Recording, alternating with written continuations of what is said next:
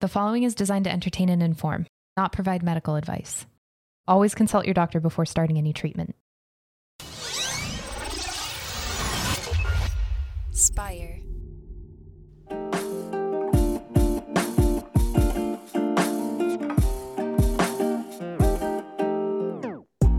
Welcome back to the Kidney Stone Diet Podcast, the show about reducing your kidney stone risk and living your best life. I'm your host and fellow student, Jeff Saris. And I'm Jill Harris, your kidney stone prevention nurse. Hello, Jeff. Hi there. So today we are talking about calcium. We're diving right in with another question. We have a whole batch of them because we appreciate everyone who's calling in. We want to get to as many of your questions as possible. And again, if you're out there, the number is 773-789-8763, and we'd love to feature you as well. But let's dive right in to Joyce's question. Hi, my name is Joyce. I'm calling from the Detroit area in Michigan, and I have two questions. I just heard your podcast on plant-based milks and their oxalate content and so on. And my question is related to those, like silk, almond milk, for example, or other foods that are high in oxalate but also very high in calcium. Does that calcium, just like extra calcium, would bind with oxalates that we eat so that they are removed through not into our urine, other exit points? I'm wondering when, with silk, for example, does that calcium, which is a lot, it's like almost 500 milligrams, does that not sort of cancel out or bind with the oxalate, and therefore the milk becomes sort of a non-issue? Same thing with poppy seeds, which I happen to bake with a lot. They're like 1,620 milligrams of oxalate in 100 grams, but they have 900 milligrams of calcium. So how do those two things, does the body process them like oxalates, but also calcium that is binding and removing a lot of the oxalate?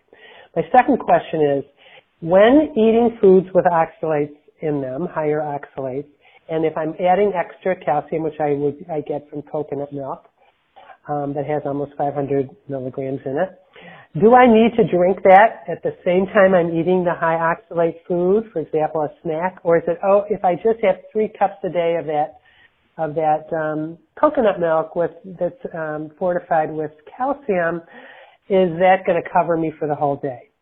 I hope that makes sense. So does it need to be eaten at the same time as the oxalate, or can it just be over the course of the day that you have sufficient calcium?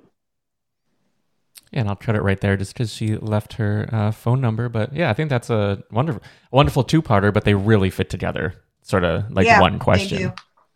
Okay, so we'll attack the first one. So Joyce is asking, listen, sissy, I'm having the coconut milk. This is what I'm gathering from all her words. I'm having the coconut milk because I hear you say stay away from almond products. But what about all the calcium in that almond milk? Why can't I just have my almond milk back? Because there's a ton of calcium in it. Isn't that canceling out the oxalate that the almond milk has? Yes, it is. Yes, Joyce, it is. It absolutely is. It will lower the oxalate. But here's what so I blanketly say, and she says she's listened to podcasts before. So I say, get away from almond products. You can't eat this bone, honey, not now. Stay away from almond products and spinach and rhubarb for all those of you who are eating rhubarb every day because it's super high in oxalate. There's some foods like miso. It's very high in oxalate. So, but most people were overeating spinach and almond products before they met me. So I just say, let's get rid of almond products. Could you ideally have the almond milk still, Joyce? Yes, you could. My question would be, I'd push back and say, is that where you want to waste your oxalate budget? When you could easily go get Ripple pea milk or flax milk or coconut milk that we know is lower in oxalate? So I would do that because basically all those plant milks taste junky anyway. They're watered down, nasty. They're just not good. It's not like everyone's like, damn, I love it. I love it. Now, out of all of them, Joyce may say, I hear you, Jill, but out of all those plant milks I'm eating and drinking, I do like the almond milk best. So Joyce, you may say, As a matter of fact, Jill, it is worth me having that oxalate in that almond milk. It is. I'll minus that from my 100 milligrams of oxalate day bank account. Fine. It's anywhere between 27 and I think 49 milligrams of oxalate per cup. I would not waste it on there. Keep having the coconut milk. But is it going to take away some oxalate, that calcium? Absolutely. Do I know exactly how much? No, I do not. Because everyone absorbs things differently. So I don't know how much it would lower it. And that's why I say just get rid of almond products and spinach. Okay? We don't know exactly. Sure, if you put everybody in a lab and fed them and gave them calcium, we can see how much everyone is going to urinate, how much oxalate that's going to come out in the urine. And everyone's going to have different. Because me with bowel issues, I'm probably going to have more than you who doesn't. So, I can't tell you how much it's going to lower it by, but would it? Yes, it would. The other question she has do I need to have calcium containing foods or beverage with the high oxalate food? Yes, you do. Because all this stuff is going down your pipes the same time. If you have something that's higher in oxalate and then you have milk 2 hours later, that food of your oxalate's already down yonder by the time you're drinking that milk. Okay. So yes, you do need to have it at the same time. So what that means is, say you wanted, I always use sweet potato for some reason because I still eat sweet potatoes. My family has kidney stones. I don't want them. I haven't had one yet.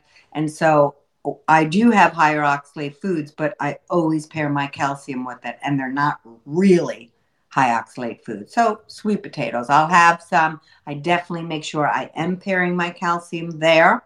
And then maybe I won't have calcium containing beverage with my snack later because I already just had some with that sweet potato. So arrange your calcium products with your higher oxalate products.